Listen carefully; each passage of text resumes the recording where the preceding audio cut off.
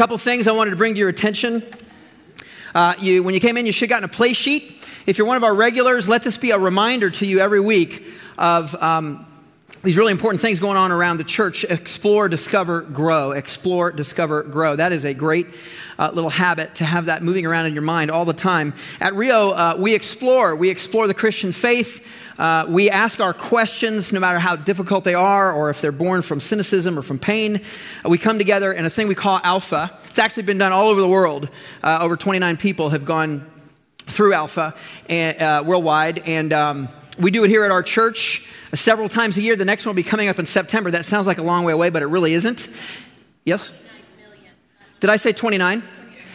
29 people worldwide.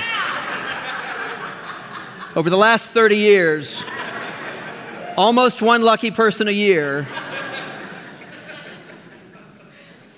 Thanks, hon. I did in the first service, too. I thought I got it right. All right, okay.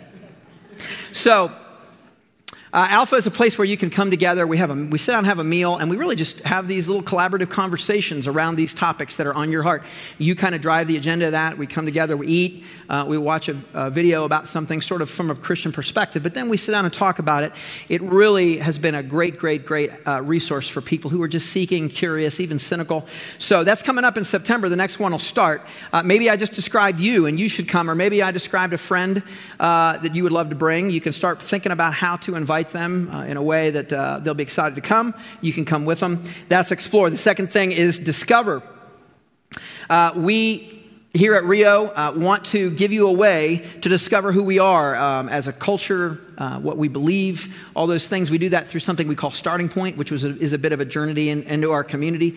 It's a membership process whereby you walk into our culture. We just had a meet and greet between services to kind of give an overview of that this day. But you can also go online. We do that once a month. We have a meet and greet between services. But you can also go online and you can learn all about Starting Point by just going to riovistachurch.com and putting Starting Point in the search. Learn about that. And then we also grow. You know, there is nothing neutral about life or the Christian faith. You're kind of either going forward or backwards. So it's very important that we intentionally grow. We have an amazing spiritual formation pastor here named Sam Cassensmith. Every Wednesday night, he does brilliant teaching right on the other side of that wall in the Ingram Center Theater. And we have that every Wednesday night at 6:30 p.m. We're walking right now through spiritual disciplines, sort of getting your life on track, building that trellis of habits in your life that help you to grow. He does deep dives into ancient truth. He also has a podcast that is called Out of Water. And he and some of our ministry team come together and really talk not only about ancient truths in Scripture, but also about how those things apply to contemporary issues, things that we're dealing with right now. Really, really good. I encourage you to get that on your phone or wherever you listen to your podcast. And the last thing, what have we here? A little feature. We pulled a fast one on our service producer, Mary Gunlock. Are you still in here, Mary, or did you flee? Did you escape? Here's the deal. Mary, our amazing service producer, and so much more than that, has been given the opportunity to go and be one of 2 people a year selected to the master's program at Florida State for theater direction. And she's going to be heading up there. This is her last Sunday before she goes off to school. And we pulled a fast one. We printed a bogus play sheet, but then we printed a new one with her on it. So talks a little bit about Mary down at the bottom. There's some pictures there, and we love you. We're so glad to support you in this. We'll look forward to seeing you back when you're done. But thank you for everything you've done, Mary. We really appreciate you.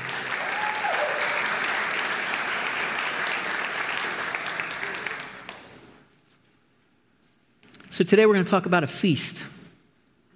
You see the communion table there. We're going to end with a feast today.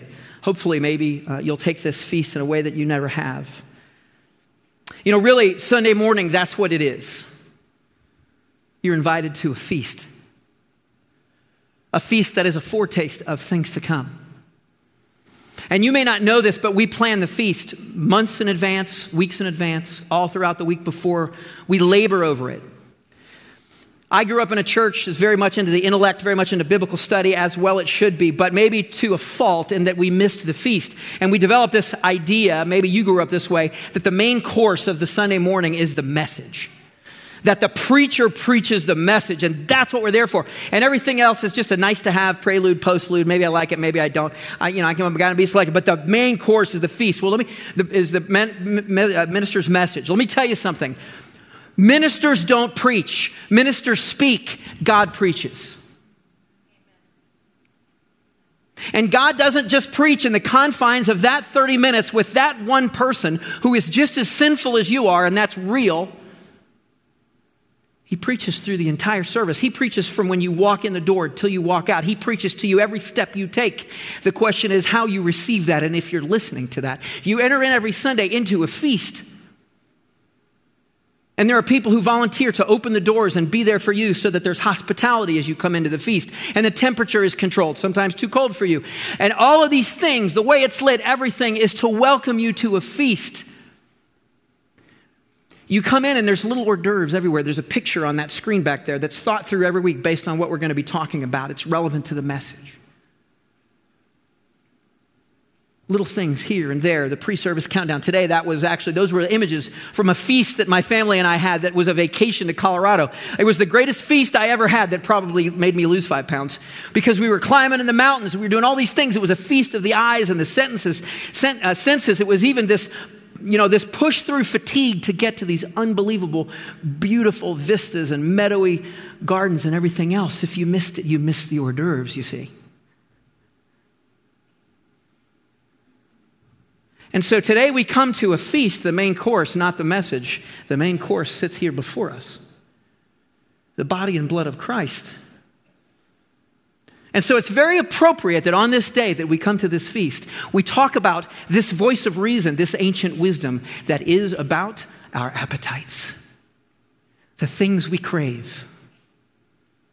And so we all have to do something here because as soon as we hear that the church guy is going to talk about appetites, we jump into one camp. We go over here with the prudes and the teetotalers, or we go over here with the hedonists and they're, woo, living life. Eat, drink, and be merry because tomorrow I'm going to be dead. And we've already thought this through. We're already convinced.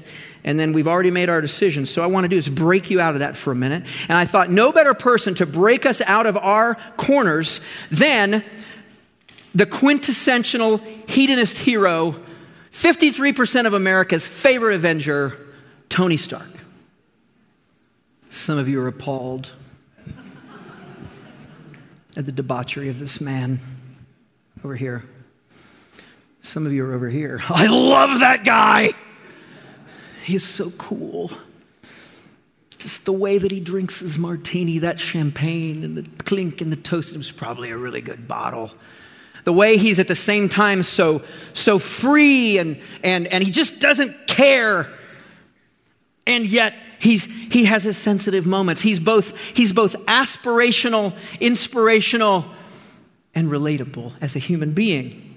We love Tony Stark, the genius, billionaire, playboy, philanthropist. That's how he describes himself, by the way. Fearless. Above the fray, he knows what he wants and he takes it. We love him. And we don't just love him because he's a genius and because he's wealthy and because he's a philanthropist. It's that playboy part that lures us in. There's just this fearlessness to him. We want to escape with him. Just, at least I do. So the way that Tom is a fanatic about Lord of the Rings, I'm kind of a fanatic about the Avengers. And I love the Lord of the Rings too, and he loves the Avengers. But I'm pretty nerdy about the Avengers, and I have actually listened to interviews from Robert Downey Jr., the one who plays that character, Tony Stark. And the truth is, Robert Downey Jr. says, who lived out this life basically with a severe addiction to substances. He says the truth about Tony Stark is that inside he is utterly miserable. He's totally insecure. He's confused about who he is. He doesn't know how to find real significance. He's at one time beautifully and exquisitely made in the image of God. But he's broken. He has everything and he has everyone and he feels nothing and he is alone. And he keeps searching for that place where joy and peace and rest reside. And he's looking in all the wrong places. The whole arc of the story of the 21 movie Avengers series is whether or not this man, the hedonist hero, Tony Stark can die to himself and give his life for those he loves. That's the tension of the whole story. That's what it's about. Tony has appetites. He's working them through. So there was an ancient Tony Stark. In fact, Tony Stark was no match for this man, King Solomon, the king of Israel, who wrote this book, Proverbs. King Solomon was everything that Tony Stark was, but on steroids. He was a genius. God offered him anything he wanted. God said, what do you want, Solomon? You're going to be the king of my people. What do you want? I'll give you anything. Genie in a bottle. And he said, give me your wisdom. And he got it. And he is known to this day as perhaps the wisest human being besides Jesus who has ever lived. Billionaire. Okay, so Forbes magazine had a little fun, and they decided to assess the net worth of Tony Stark, the fictional character. They came up with $9.3 billion. He was a little bit ahead of Bruce Wayne, Batman, who was $6.9 billion. Solomon's real net worth, $2 trillion. $2 trillion. Philanthropist. Well, when you ask God to give you wisdom, then what happens is the fruit of your wisdom is a love for hurting people, a passion for justice and mercy. And Solomon wrote some of the most beautiful, eloquent treatises there has ever been on caring for the poor, being champions for the oppressed. In fact, at the end of his Proverbs that he wrote to his son who was going to become king, he warned him against drunkenness because he said kings must remain sober so that they don't forget to carry the cause of the downtrodden. But playboy. He was a playboy like the world has never seen. So in Deuteronomy, which was a book that God gave to the Israelites before they had a king, he gave them instructions on what to warn their king against. There were 3. The first one was don't amass an extensive army. Don't amass an extensive army.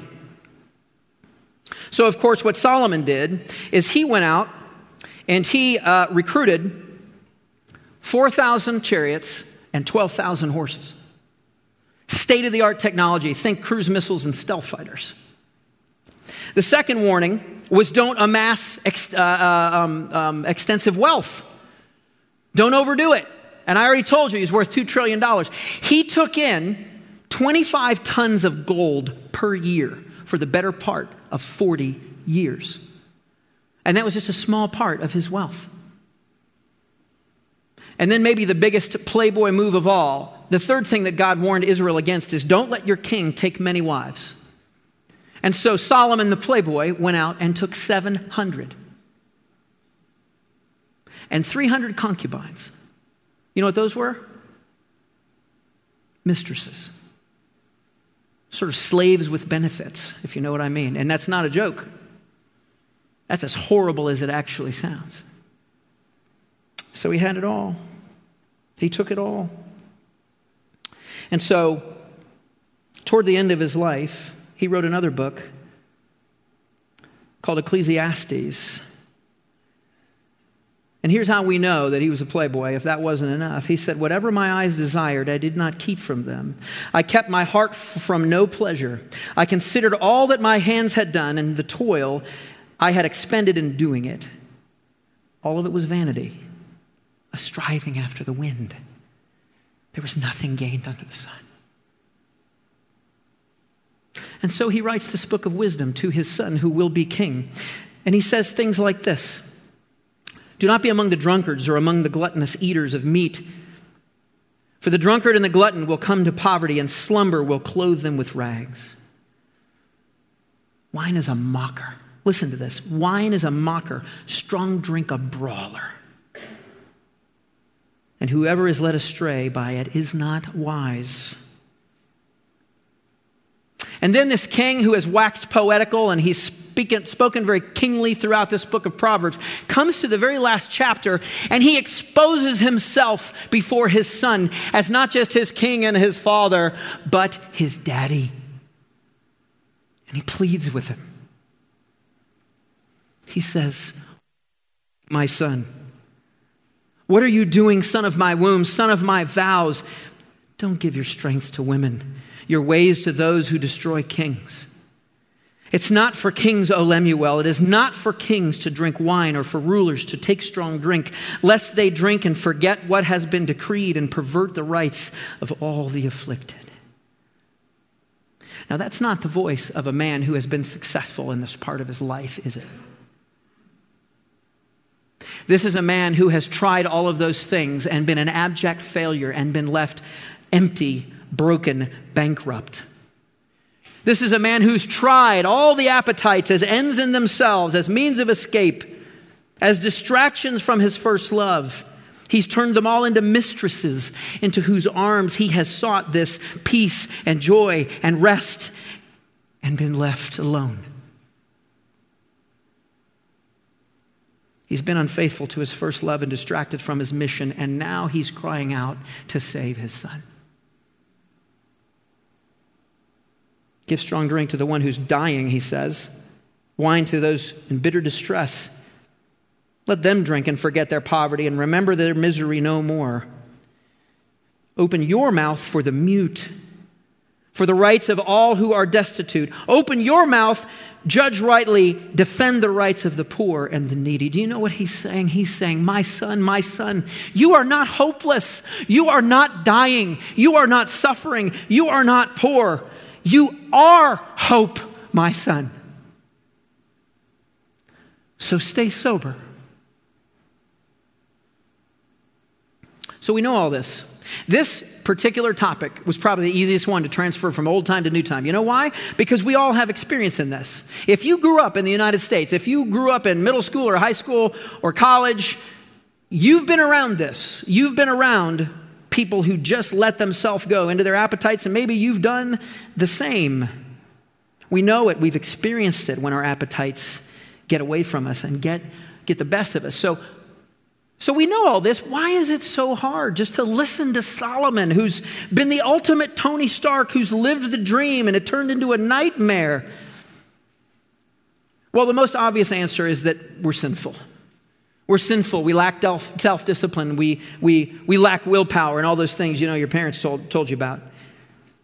But here's the problem. That's just not enough. That's not enough to put these appetites in their proper perspective. What it does is it calls us to descend into this tedious debate about how much to drink, if at all, about how many pieces of pizza turns you into a glutton, about how much money or stuff is too much, or about how far we can go. It's so small, and it's so insufficient to deal with these powerful passions that we have. So here's the thing you need to know if you study the whole counsel of Scripture. And by the way, this is why it's so important never to form your thinking, your philosophy, your worldview by cherry-picking some verses. Typically what you'll do is you'll find verses that agree with you, with your existing proclivities. But if you study the whole counsel of Scripture, there's something that just manifests itself profoundly. You can't escape it. You were made for a feast. You were made for a feast. You were made for these things. You were given these appetites and desires, and they became corrupted. The psalmist in Psalm 104 says this of God. He says, you cause the grass to grow for the livestock and plants for man to cultivate, that he may bring food forth from the earth, and wine, because you're thirsty. No, to gladden the heart of men. Oil, to make his face shine, to make him beautiful. Bread, to strengthen his heart. Not just to carb up. In Isaiah 25, this is a spectacular prophecy. Isaiah was a prophet. God spoke through him. And now he's talking to Israel after they've wrecked it. They've been embroiled in civil war. The reality is the reason they fell away and were overtaken was because they turned from God and turned in on themselves in pursuit of their appetites. But now they've reached a place of brokenness. They've reached what we in addiction recovery would call rock bottom. And God sees their repentance. He sees their humility. And here's what he says he's going to do. He says, I'm going to throw you a feast. He says, and it's going to be an eternal feast, and oh, there's going to be food, but it's not just going to be any food. It's going to be rich and full of marrow. And there's going to be wine, but it's not just going to be any wine. It's going to be fine, aged wine. Oh, what a feast we will have. And at that feast, I will once and for all swallow up this death that consumes you.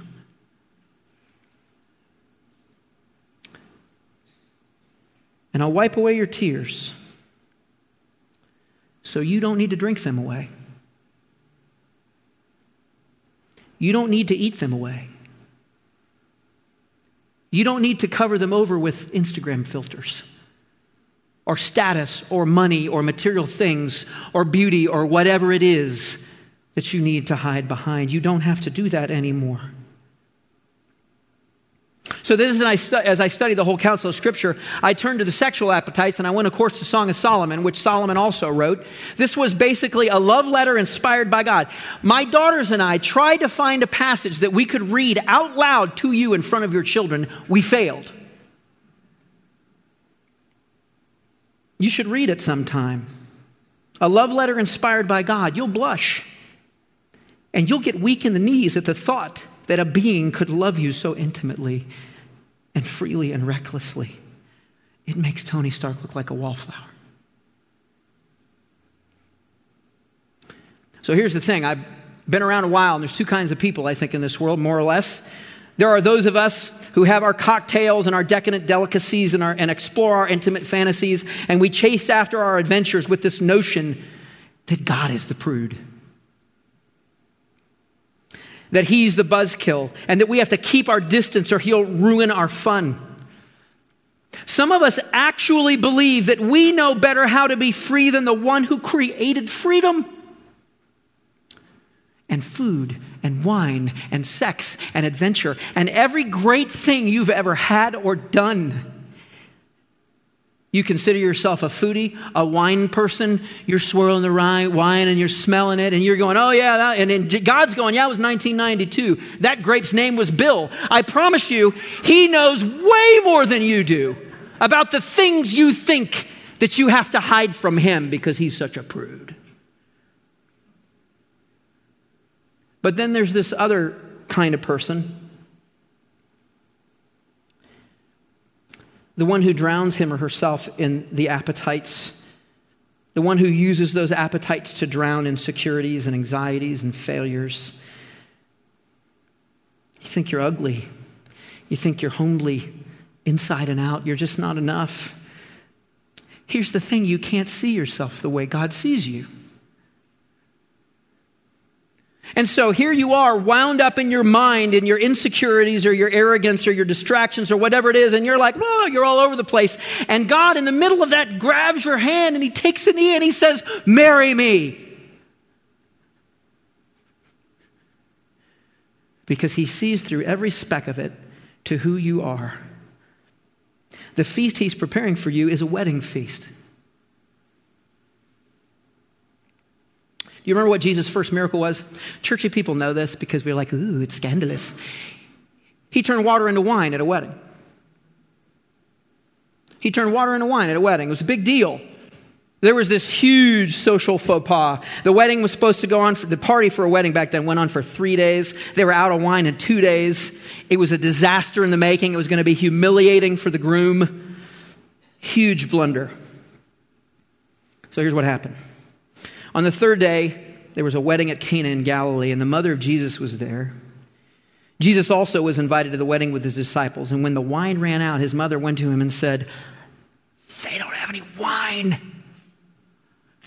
And Jesus knew exactly what that meant. But he said to her, woman, what does this have to do with me? My hour has not yet come. And his mother said to his servants, she probably gave him the look, yeah, whatever. Do whatever he says. And so he goes to work. Now there were 6 stone jars there for Jewish rites of purification, each holding 20 or 30 gallons. So Jesus said to the servants, fill the jars with water, and they filled them up to the brim. And he said to them, now draw some of it out and take it to the master of the feast. So they took it. And when the master of the feast tasted the water, now become wine, and did not know where it came from, though the servants who were drawing the water knew. The master of the feast called the bridegroom and said to him, everyone serves the good wine first, and when people have drunk freely, in other words, when they're loaded, they bring out the poor wine. But you have kept the good wine until now. Have you ever sat on that for a minute? Have you ever sat on the fact that this was Jesus' first miracle? The first miracle in his public ministry was to save a party. And not just any party, a wedding party. Why did he do that? Why would he make that his first sign of who he was? Well, here's why. Because he came to earth to tell this story. Do you understand that? A groom courting his bride and rescuing her from the devastation of her infidelities so that she could wear white once again and be the beauty that she was made to be. That was the story that Jesus came to tell. Now, Jesus knew that through that courtship, he would have to travel over suffering, through blood and tears. That's why he said, my hour has not yet come. It's not that he was going, Mom, I'm not supposed to start my public ministry till next Thursday. And then she went, honey, and he went, okay. That's not it. I kind of always thought it was something like that. No, this was the greatest strategist in the history of the world. Every move he made was perfect. He knew exactly what he was doing. He was speaking of his suffering. My hour has not yet come, he said, and then instantly he made the wine because he knew what he was doing. He was feeling the foretaste of the deprivation that he would have to endure to marry this beautiful bride. That is you.